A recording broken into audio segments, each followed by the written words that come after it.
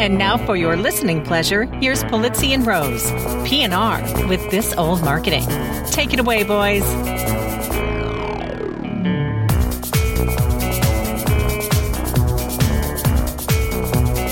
Well, hello, content marketers. I'm Robert Rose, and welcome to episode number 68 of PNR's This Old Marketing, recorded on Monday, March 2nd, 2015. Well, folks, you know the question. It's a question that plagues the American consciousness. It's one that friendships have been lost over, and we here at PNR's This Old Marketing are here to answer it for you. That's right. The question is it blue or black? There are legions of people who are fighting over this, or white and gold. What's the answer, you might say? Are you ready? What is the color of the dress? Well, it's ugly. That's the answer for you. That's what color the dress is, ugly. But we want to hear what you have to say. Leave us a review on iTunes, won't you? And in fact, we'd like to start up the entire conversation of whether the dress is blue and gold, or white and black, or blue and white, or gold and black, or, just ugly. Your review can make sure to settle this answer right now. The world is depending on you. But for now, it's time to start our own little show and get to the business of content marketing's color. And for that, it's time for me to introduce my co-host, my friend, my colleague, and the guy who is the most clear color of orange on the planet, Mr. Joe Polizzi. How are you, my friend? I am fantastic. I'm just curious. So what color was it for you? It depends on the picture. Really? Yeah, when I first saw it come across my social feed, I would have sworn it was white and gold. And then, of course, as the day went on and I started to see it on TV, I clearly saw it as blue and black. You drank more and more, it became blue and black, right? I so didn't care when it came out, and then it came out, and I think it had everything to do with the picture and how you viewed it. Of what color you saw it, because there's all those pictures where there's like multiple pictures of it showing it, and clearly one of them is white and gold, and clearly one of them is blue and black. I loved Joe Kalinowski, our creative director. He just made it orange. So that was my favorite one. I'm like, yes, because it's orange to me. Everything's orange to me. That's right. So are you excited about our upcoming trip to Content Marketing Sydney and Singapore? I am so excited to get to Sydney. You don't even know. I love that town so much, and we're going to have a good time. The only thing I'm a little sad is that this year we're not going to get to spend as much time there as we did, because we've got to move on to Singapore, and so we won't be spending our extra days there like we used to get. But it's going to be great. Well, we'll have to make the most of Saturday, Sunday, and Monday. Let's make sure we do that for sure. Absolutely right. Yeah, so I am very much looking forward to it. And by the way, if anybody's interested, we'll be in Sydney 16th to the 18th of March, and Singapore 19th to the 20th. And if you're out Come on down and put a shrimp on the bobby. Absolutely. We'd love to see you. I mean, we only get there once a year, so we got to make the most of it. Absolutely. All right, shall we to the news? Let's do this thing. Our first news item comes out. It's a breaking news, in fact. News. It's play the breaking news music. Coming out right now, literally 2 hours old, and hat tip to Nanad Senek for sending this over. Hi, Nanad. Uber is putting out a magazine to make nice with its drivers. And this, sometimes the jokes write themselves, folks. This comes to us courtesy of Wired.com. And as we said, it's just fresh off the presses. And it basically starts out by saying now that it's valued at $41 billion, that's billion with a B, $1 billion, for its ambitious plans to transform the entire industry of transportation, Uber has decided that the future of its business is, print. Well, they say they're just kidding, sort of. They did launch a print magazine today, aimed specifically at its drivers. They call it Momentum, great name, and it's a quarterly magazine, and it's rolling out in a bunch of different markets across the country. The inaugural issue apparently includes features on how to stay healthy behind the wheel. I'm just reading that for the first time. This is good stuff. They're doing good work. News on Uber's regulatory victories, and of course the perennial concern for drivers. Tips on where to find bathrooms around the clock. Apparently, Dunkin' Donuts is the savior there. So I don't know. Jay Bear would be so happy. This is utility at its finest. I think it's so. Like, hey, where do I go? I have to go to the restroom. Let me open up my copy of Momentum. There's so many. Sometimes the jokes just write themselves, folks. Because what? Do you not think this? I think this is a great idea. I think it's an interesting idea for sure. I mean, this is one of those that I think could fail spectacularly, just because, I'm not sure. Look, I think as a vehicle, print is great, but it strikes me that when drivers are wanting to interact with Uber, it's not necessarily in a print magazine. But I could be wrong here. I love the fact that they're telling a different story with a print magazine. I used to work with a company called Altair Engineering, and they targeted mechanical engineers. And what they realized were mechanical engineers were on a computer or electronic device all the time, and they decided to go with print because they needed a break. Hey, you know what? You're on your downtime. Maybe you don't want to be on your smartphone. Maybe you don't want to be driving. Maybe you want to sit and enjoy a little lean back print technology at your fingertips. Maybe while you're in the bathroom at Dunkin' Donuts. You had to go there, didn't you? Well, I think this is a really interesting experiment. I'm glad they're doing it. I mean, they certainly have the cash to do this kind of thing with. I think. Interestingly, it would have not been I don't know. Maybe it is a huge priority for them right now, but it feels like the priority for Uber right now is to get, quite frankly, into the minds of consumers. They have not had the best PR of late. And so it feels like, from a content perspective, they need to really be winning over consumers rather than like every. I'm an Uber fan, right? I take Uber a lot of different places when I travel, and I constantly ask, every time I get into an Uber car, I always ask the driver, what's the newest sort of scuttlebutt? What's going on? How are you feeling? None of them are angry at the company. They're all feeling like, yeah, Uber, I'm all in. They're all gung-ho with the company. I don't think there's a morale problem there. Well, no, but just think of the amount of money that they're spending on everything, marketing and research and development and everything that they're doing. I mean, people are going to start, outside of the flashy technology, which is not so flashy anymore, you interact with Uber based on the drivers. Incredibly important, right? Uber absolutely. They are the drivers. That's the company. Fair enough. That's a fair point, because they are the story. They're the storytellers. They're the ones who are going to tell the story, right? This is one small step that they need to make part of, I think, a bigger program. I mean, I would imagine there's a number of things that they need to do, but if this is one thing that they can do that's fairly controlled, not a lot of risk involved in it, and a way to get communication out to their drivers and employees, which internal. I mean, I'm a big fan of Don Schultz. Internal communication comes first before external. You got to get it right inside before you even try to get it right on the outside. So I like it. Well, it's a great point. It's a great point. I'm sorry. I'm just like in a teenager mood today. Fine. I'm totally giggling at the thing. Is this different than normal? I mean, yeah. But I do agree. I do agree. When you put it like that, it's a way to. It's basically, as I say in workshops, it's preaching to the choir, right? They are getting their choir to sing in a more, But you know what? You know what's interesting though? What's interesting is you get these, really cutting edge companies, Airbnb, and you've got Uber, and they're all going to print magazines. Yeah, it's just interesting, isn't it? I mean, we're seeing a wave of print.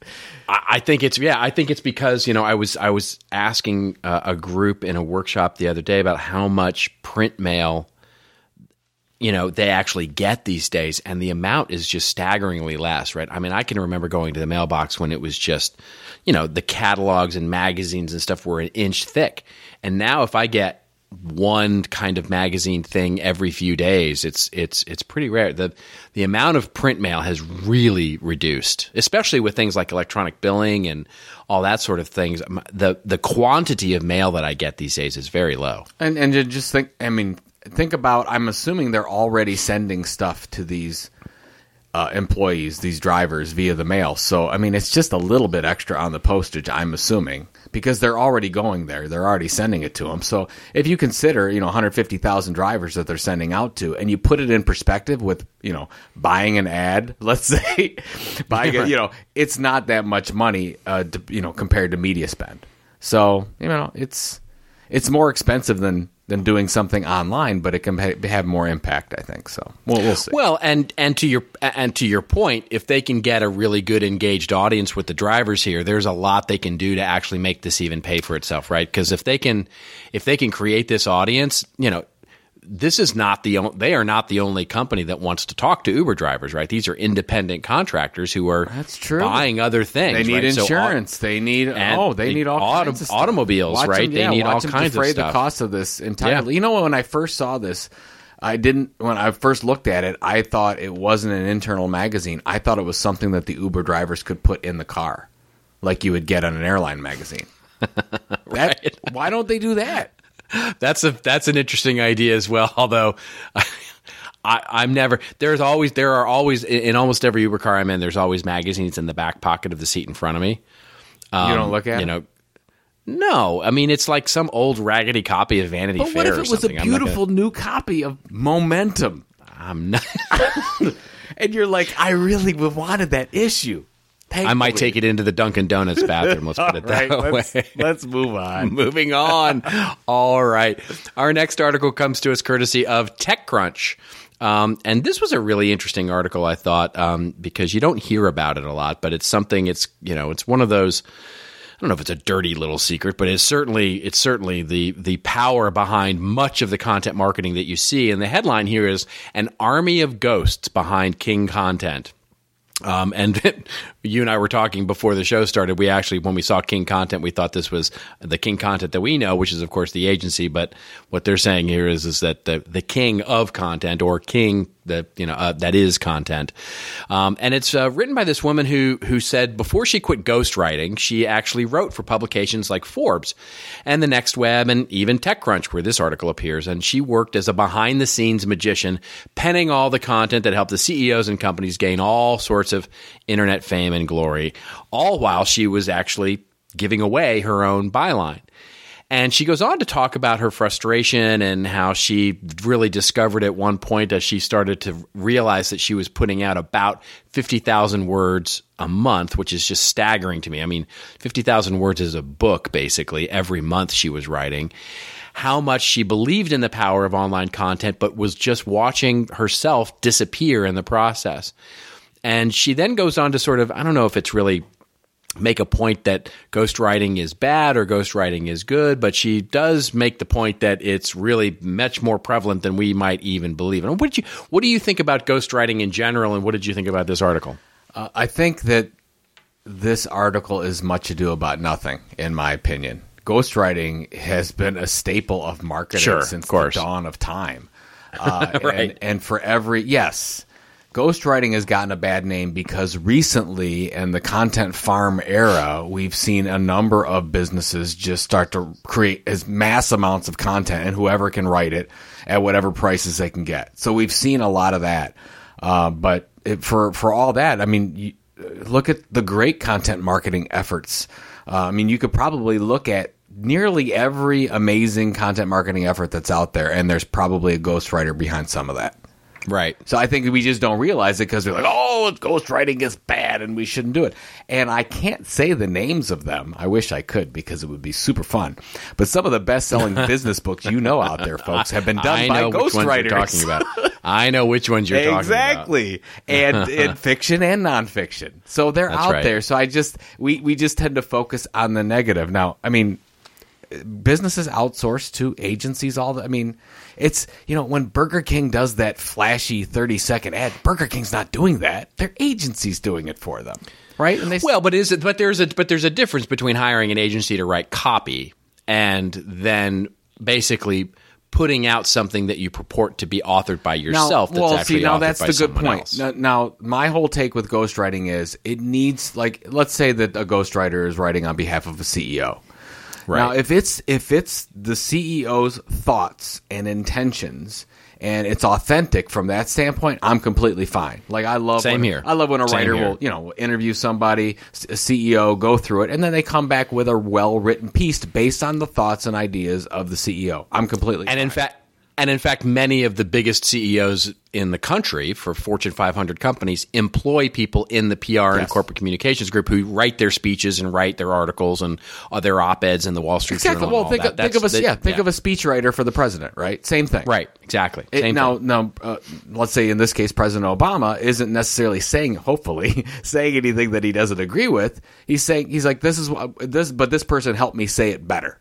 So great. Right. Now, exactly I don't like it when a company calls up and says, we need 100 pieces of content in this area. Go.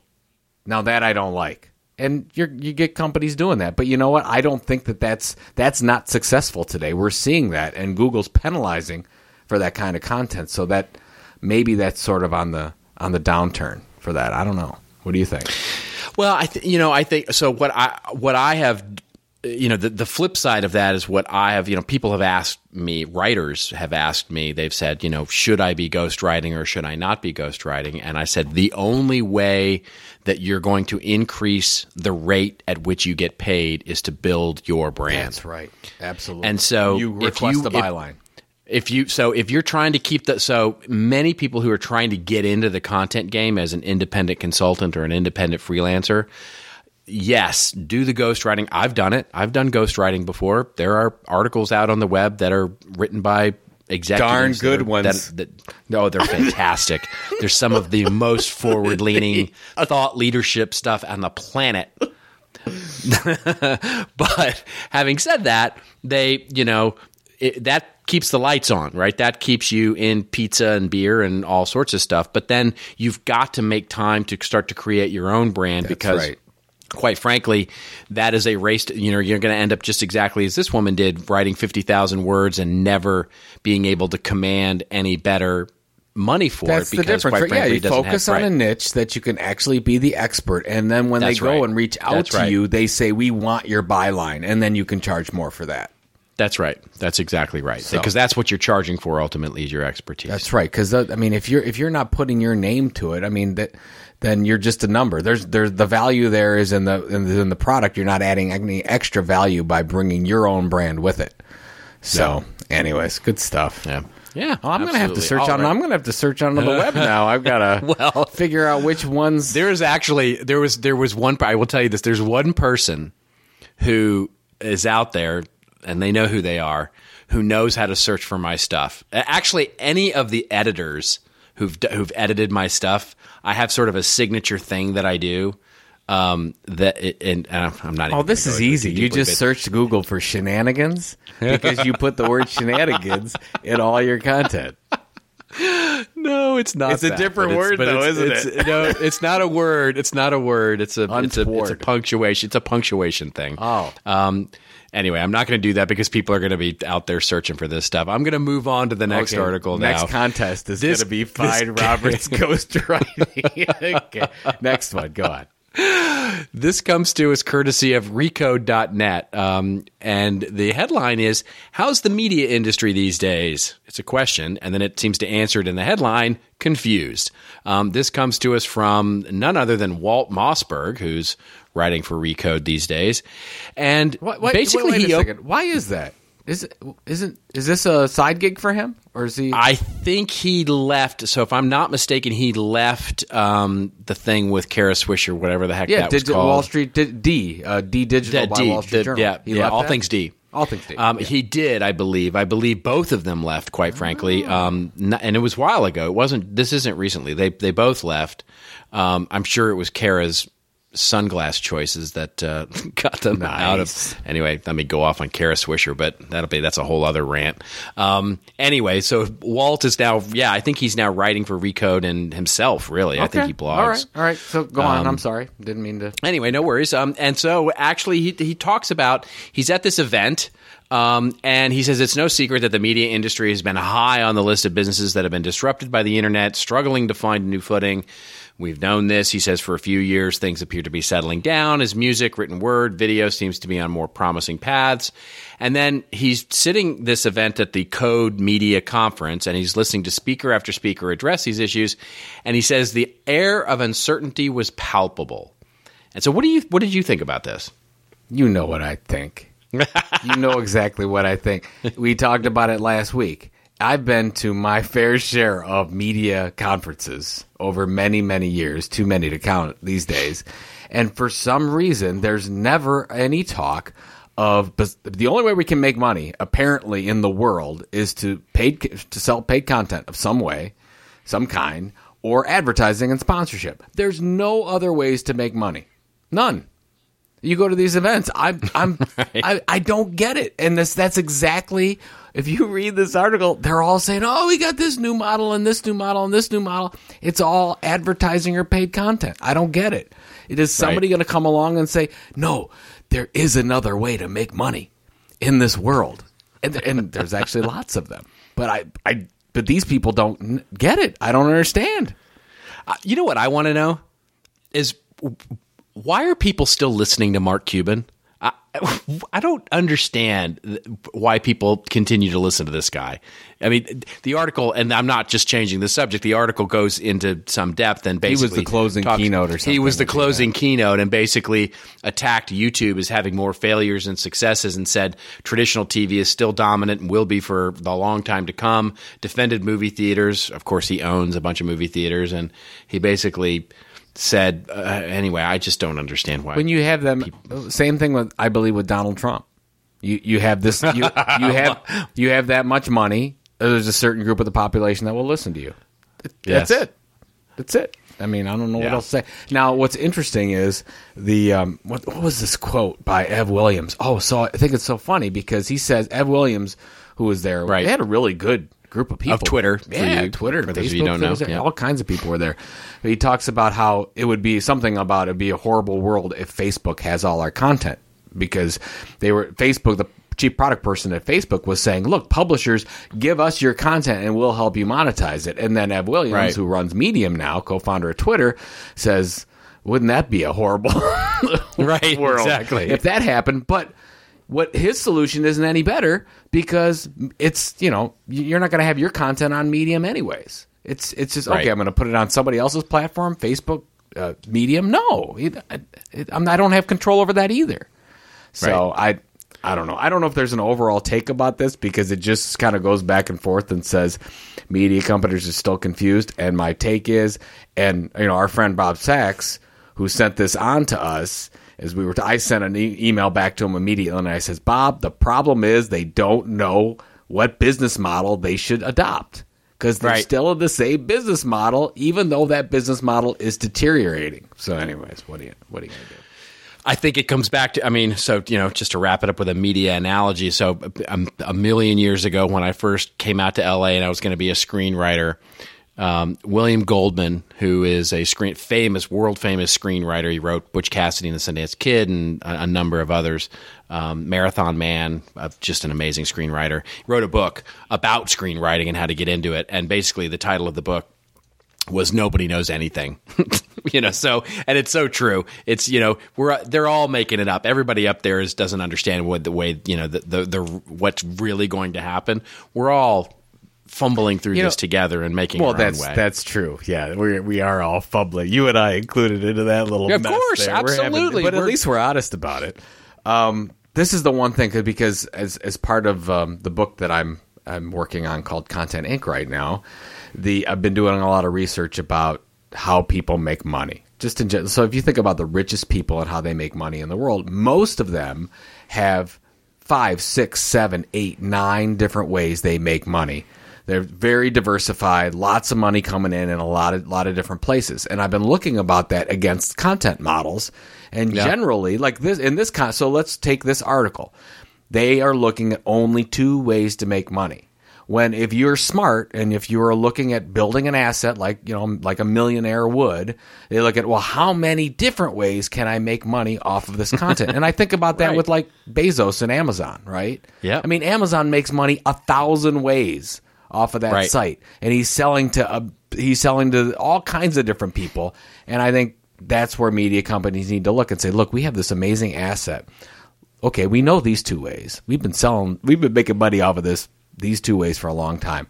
What about the 10 other ways we can make money off it? Maybe we should just expand that out a little bit. So, there you go. I like it. All right, moving on from the confusion to more confusion. And this article comes to us straight out of Adweek. And I know... I thought you were going to say straight out of Compton. It might as well come out straight out of Compton. It has this sponsored tag on it, which I didn't notice. Okay, and so let the debate begin about native advertising here, because this is a native advertising piece when we started looking at it. The headline is, despite what you've heard, native advertising can scale. So the meta here is just too palpable, right? The idea that this is an article about native advertising that is itself native advertising in Adweek. So go chase that enigma wrapped in a riddle, wrapped in something else, and cellophane of some kind. It starts out by saying that the last 3 years, the media industry has been talking in circles, which, I mean, well, folks, wait till you hear this. It gets better. We've been told time and time again that native advertising can't scale. The thing is, that's not true. And then this writer goes on to not answer that question, but basically answers some other questions. Answers a bunch of other questions about how content needs to be good and engaging, and then that the content needs to be mobile compatible, and that it needs to be also, I guess, shareable. And then basically leaves with, great, okay, but that's how native advertising can scale. So he basically doesn't answer the question in this native advertising. I thought, I don't want to pick on this article too much because I don't want to get the accusations that we're being too snarky here, but this is such a great example of what not to do with native advertising. It's just, I thought it was worth discussing. I don't have any comment on the article because the question is not answered. You don't ever. Then I was waiting for. Oh my gosh! Maybe I was wrong all along. Maybe it does. Well, that's why I clicked on it. I would love. Yeah, I would love to know. Maybe it does. What is this new technology? What is this new process? No, there's nothing there. It can't scale as far as I can tell. Well, let's say it can scale to a very, like, you could scale Meghan Trainor's stuff, right? You could scale stuff that's applicable to a lot of people, because there's a lot of sites that are relevant to those kind of people, but you can't scale it if you are targeting a niche audience in any kind, as far as I can tell. But the weird thing is that this is a sponsored piece, and I think it just calls into question the process.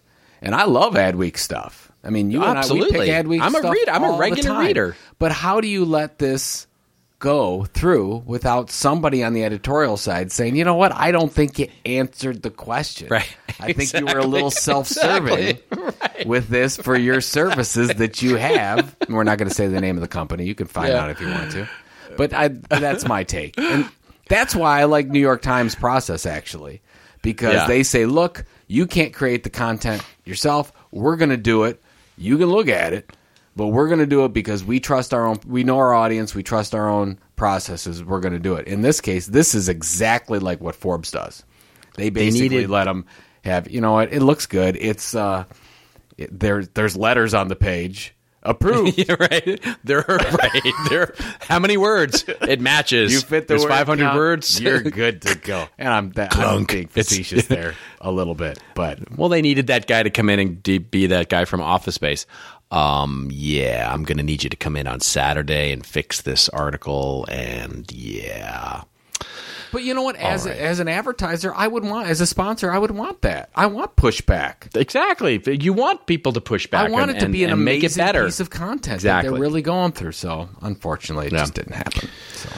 All right. Well, speaking of amazing pieces of content or not, our last story for the show actually comes to us courtesy of the Washington Post. And I know you actually have an opinion on this, and I'm truly undecided about this, and so I want to get your take on this, Joe. So the headline is Dove's Speak Beautiful campaign the ugliest thing on the internet right now? I'm not sure it's the ugliest thing on the internet. I can point to a few things that are really ugly on the internet, but the article opens up by saying a span of several grating hours on Tuesday, the article pulls no punches, Dove's Speak Beautiful campaign, hashtag Speak Beautiful campaign, was the number one trending hashtag on Twitter. Ladies on Twitter, the research has shown, tend to say a lot of negative things about beauty in their bodies, and so what Dove decided to do with this campaign was to actually intervene. And they would tweet unsolicited messages of affirmation to anybody, any lady, basically, who posted a negative thing about their body.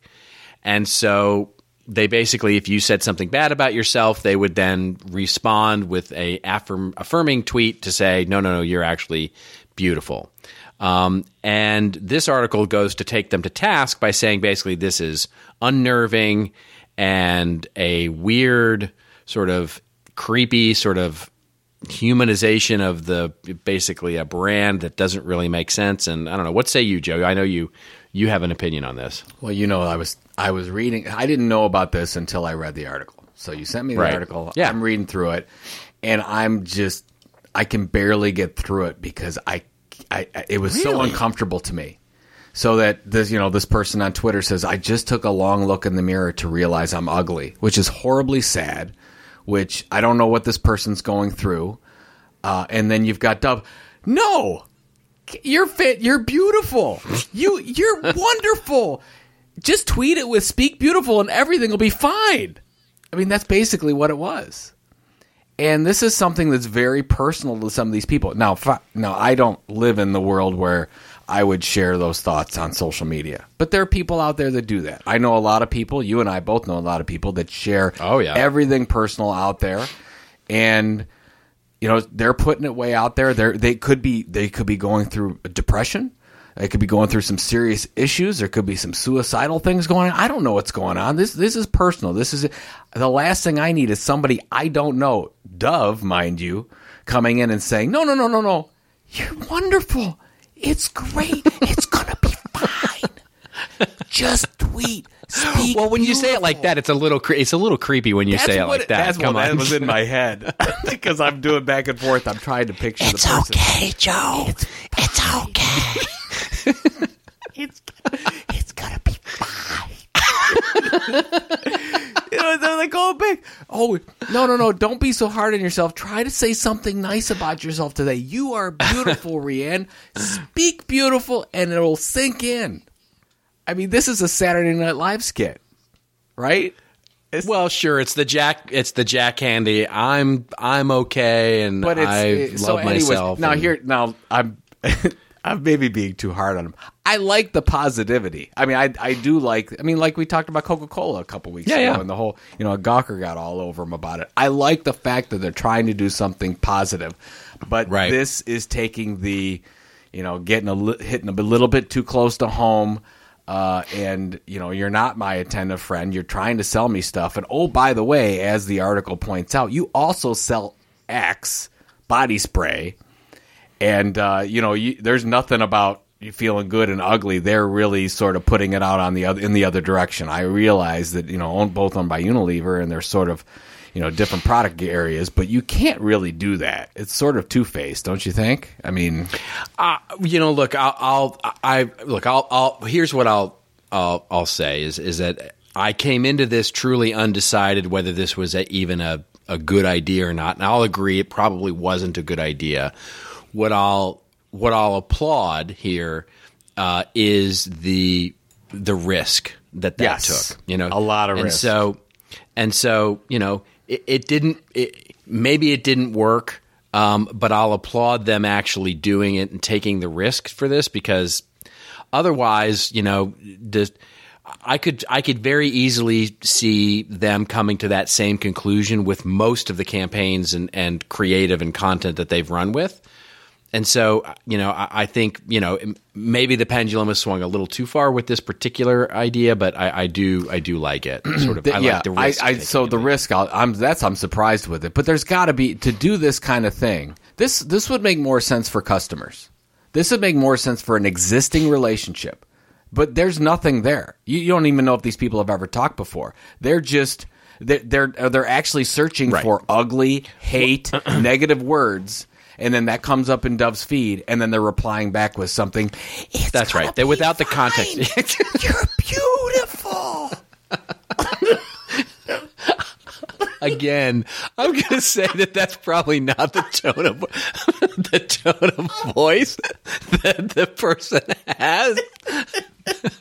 Because now all I've got in my head is that guy. You know, who's that guy from Family Guy? Hello, you're beautiful. Exactly. All right. Anyway. All right. We have a sponsor we should get to before we go completely off the rails here. Yes, we have a wonderful, wonderful sponsor. Thanks again this week to This Old Marketing sponsor, Marketo, marketing automation software solution provider. They have, as we've talked about till we're red in the face here. I'm red in the face right now. I've been laughing too hard. They have a great content package called Content Marketing Tactical Plan. It's not just one ebook. It's a whole bunch of stuff that help you accomplish your content marketing goals.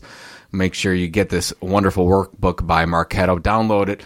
Fill it in. You can develop your strategies. You can write them in there. You can start to create your content machine that's going to map specifically to your goals. You can figure out what staff you need, or put some wonderful, pretty charts together, beautiful charts together, editorial calendar templates, promotion objectives and tactics, and key content metrics.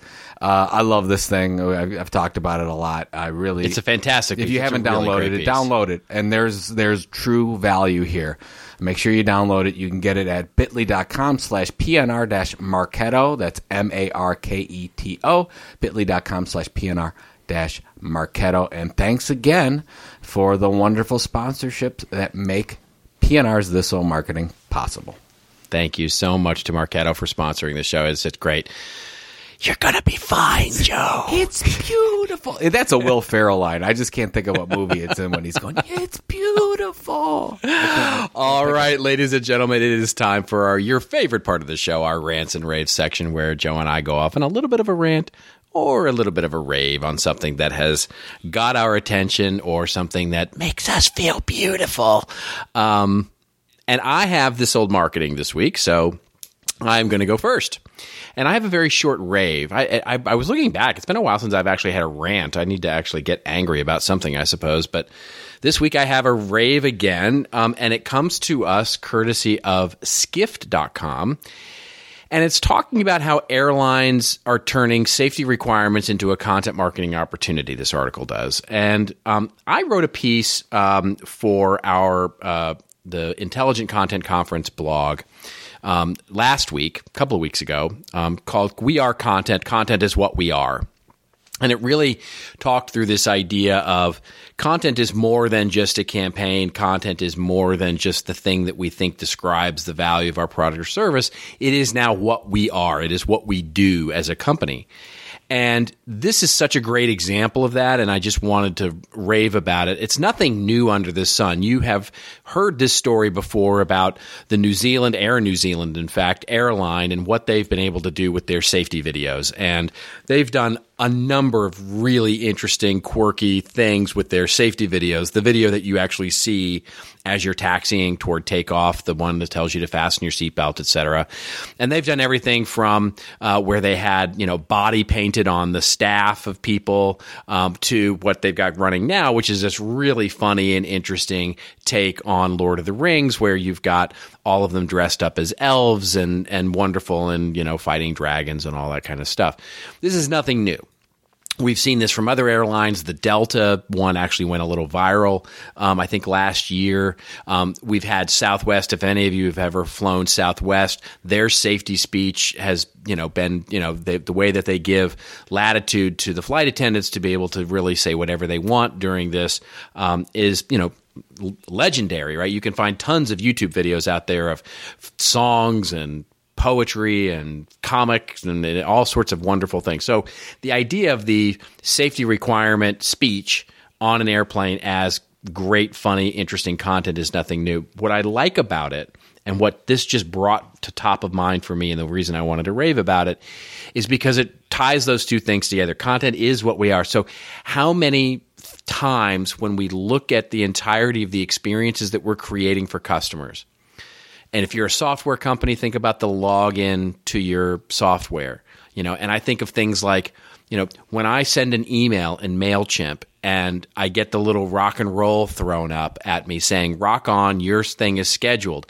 It's a very simple thing for them to do, but it's content. Yep. Or when we get experience to go into an airport, or when I walk through the airport in Amsterdam and there's the different instructions are done in an entertaining way. Those are all opportunities for creating content that creates a more impactful, wonderful experience, and it's something that as marketers we can really start to pay attention to. Content marketing is not just a blog, it's not just a social campaign, and it's not just something that we do that lives sort of outside of everything else we do as part of the customer experience. It's everything that we do inside that customer experience as well, and I think it's a huge opportunity, and this airline sort of safety tip is just one of those examples, and so I thought it was a great, wonderful example, and I just wanted to rave about it a bit. So you're saying we should create experiences. That's a great name for a book. Yes, I wish it would come out already. It's not going to be ready in time for Sydney and Singapore, is it? But I've heard we're close for Intelligent Content Conference, right? I am ever hopeful. I'm ever hopeful that it's going to emerge from the editing process and be ready for whatever. Wonderful. I can't wait to read it. What am I doing? I think I have a rave. Our friend Adrian Larson. Good friend Adrian Larson, who's over at JD Supra and always been a friend of CMI. Adrian, they run JD Supra is a educational site for legal professionals. And he sent me this video. It's about 4 minutes long, and it's really, really interesting because what they do is they do an analysis of if we say the news this way versus this way, how does it do? So if we say here's what happened, this legal issue came to bear, and they just say what happened versus really looking at a compelling way to do it and write the why behind it.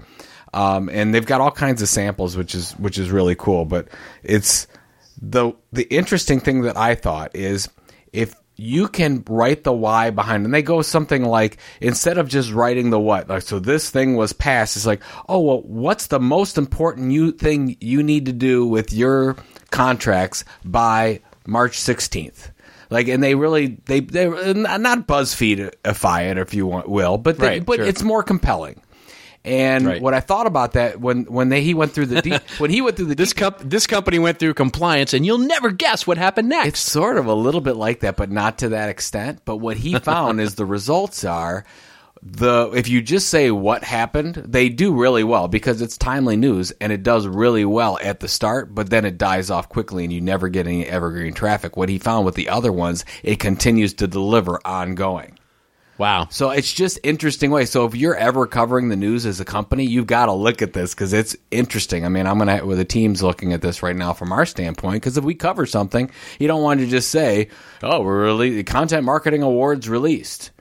Okay, great. Well, that's going to be good for a day. They'll get the release, it'll be done. But how can that evergreen post still work years from now? And the other thing that he said is, write for social consumption, which I thought was interesting, is never write a title, and most people know this, but some people don't. Never write a title longer than 100 characters. You got to leave 40 for the URL or whatever, because people then can't share it. It'll cut that title off. So something else to think about. We'll embed it. There's a whole little nice video, and you can hear Adrian's voice, and very, very helpful. So I just wanted to make sure we shared the story that I love that speaks to that is, and I've told this story a few times at workshops and stuff, is what State Farm did with the William Shatner video that they did when they launched the whole initiative around the frying the turkey. Yeah, exactly, the deep fat fryer and the turkey thing. And when they did the press release for that video, for that content, it would have been, and because they released it in conjunction with a study that they did in a white paper, and also the video, and of course the PowerPoint of how you'd set it up right and all that kind of stuff, and it was great.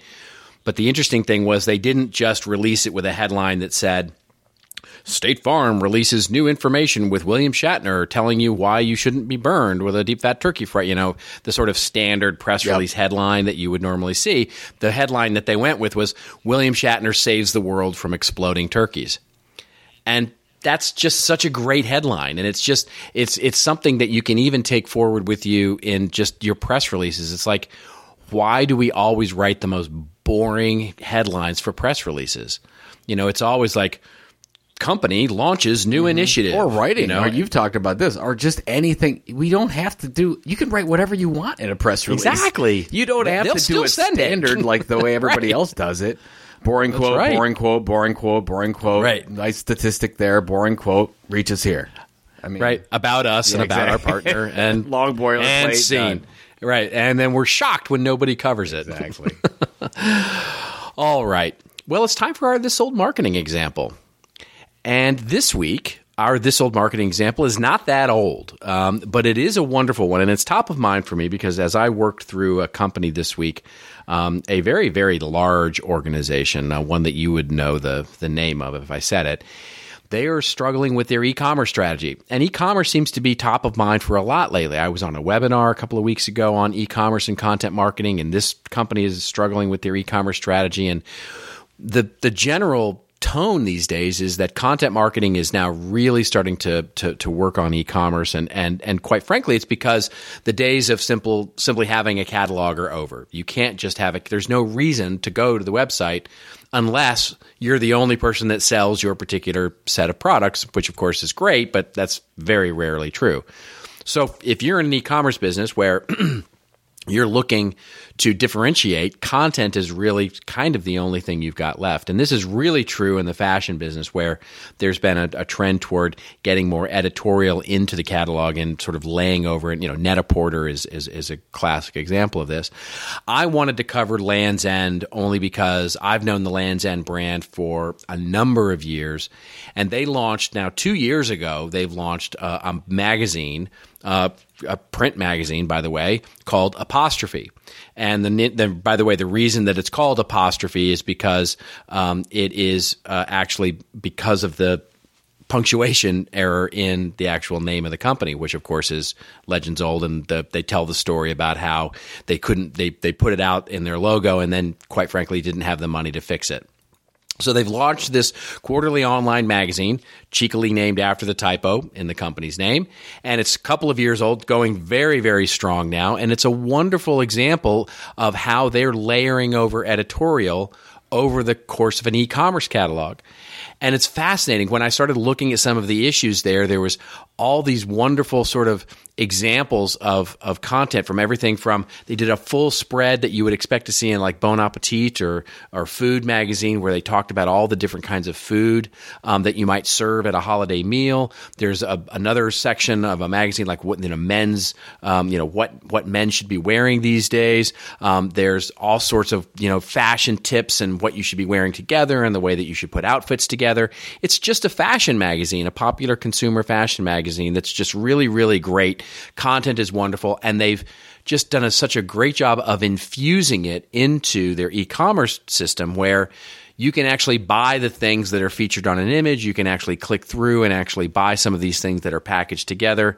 And it's just a wonderful example of how e-commerce and content are coming together. And the fact that it's only a couple of years old is interesting, but I think a wonderful example of this old marketing. Do we know the impact on sales at this point, or? I could not find anything on their impact on sales. The only thing I have found is that they've considered it. It's now on issue, I think, number 10, and they've considered it a great success. That's a good sign. I have not seen any sort of individual impact on sales. God, well, I know that when Zappos came out with their digital magazine, they could prove, the amount of sales going back and it was just tremendously successful. And it's just curious. It's hard to get these tangible examples. Yeah, well, I saw another case. Yeah, I know. I saw another case study on Net-a-Porter, which talked about their approach to this, and they actually looked at it as a search play where they couldn't rank for search with the catalog. So they rather created the editorial so that they could start ranking for search on the editorial side and then infuse that with the commerce. And so for them, and they measured that they got 25,000 more visitors because of that, because of their editorial effort. Content marketing. I've heard it's going to be big, man. I think it's going to happen. It's going to be beautiful. I think something's going to... This is the beautiful episode. I wonder if I can... In iTunes, if I can call it the beautiful episode. You're so beautiful. I think we're going to have to play that music this Christina time. Aguilera. All right, so where are you headed off this week? I am... tomorrow, I head to Orlando Orlando, Florida. And I'm visiting the lovely people at North Plains who are doing a customer conference, and I'm keynoting their customer conference. Nice. And it's a very, very short in and out trip. I will be in Orlando for all of probably 12 hours or so as I do their keynote conference, and then head back here and, quite frankly, prepare. I'm going to Adobe Summit for 2 days next week and speaking at the Adobe Summit. And then I hit the road on Thursday, just like you do, to head out to Sydney, Australia. That's exactly right. Yeah, I've got a speech tomorrow night. I got to do. I'm on some startup panel here for downtown Cleveland, and then BMA Northeast Ohio chapter. We're having a nice little panel with a bunch of executives here in Northeast Ohio talking about the future of marketing, and I'll be leading that panel, which is super exciting. It'll be Thursday evening, and then I'm basically same as you, just trying to get everything. The future together of marketing is good. We leave on our trip, so yeah, there you go. The future of marketing is good. I will. Spoiler alert. It's beautiful. All right, let's get the hell out of here. Yeah. We are out of here. This is Robert Rose, and for Joe Polizzi, we are signing off. And tweet us up. Tell us we're beautiful at #ThisOldMarketing. Get us an email, thisoldmarketing@contentinstitute.com. And if you like this episode number 68, we do hope you'll consider subscribing on iTunes or Stitcher.com. All the links and wonderful stuff that we talked about today will be available on the show notes, which are available at thisoldmarketing.com. And do tune in next week for when we're going to hear Joe say, Jane, your mouth is talking. You might want to look at that. Remember, folks, it's your story to tell. Tell it well. See you next week on This Old Marketing.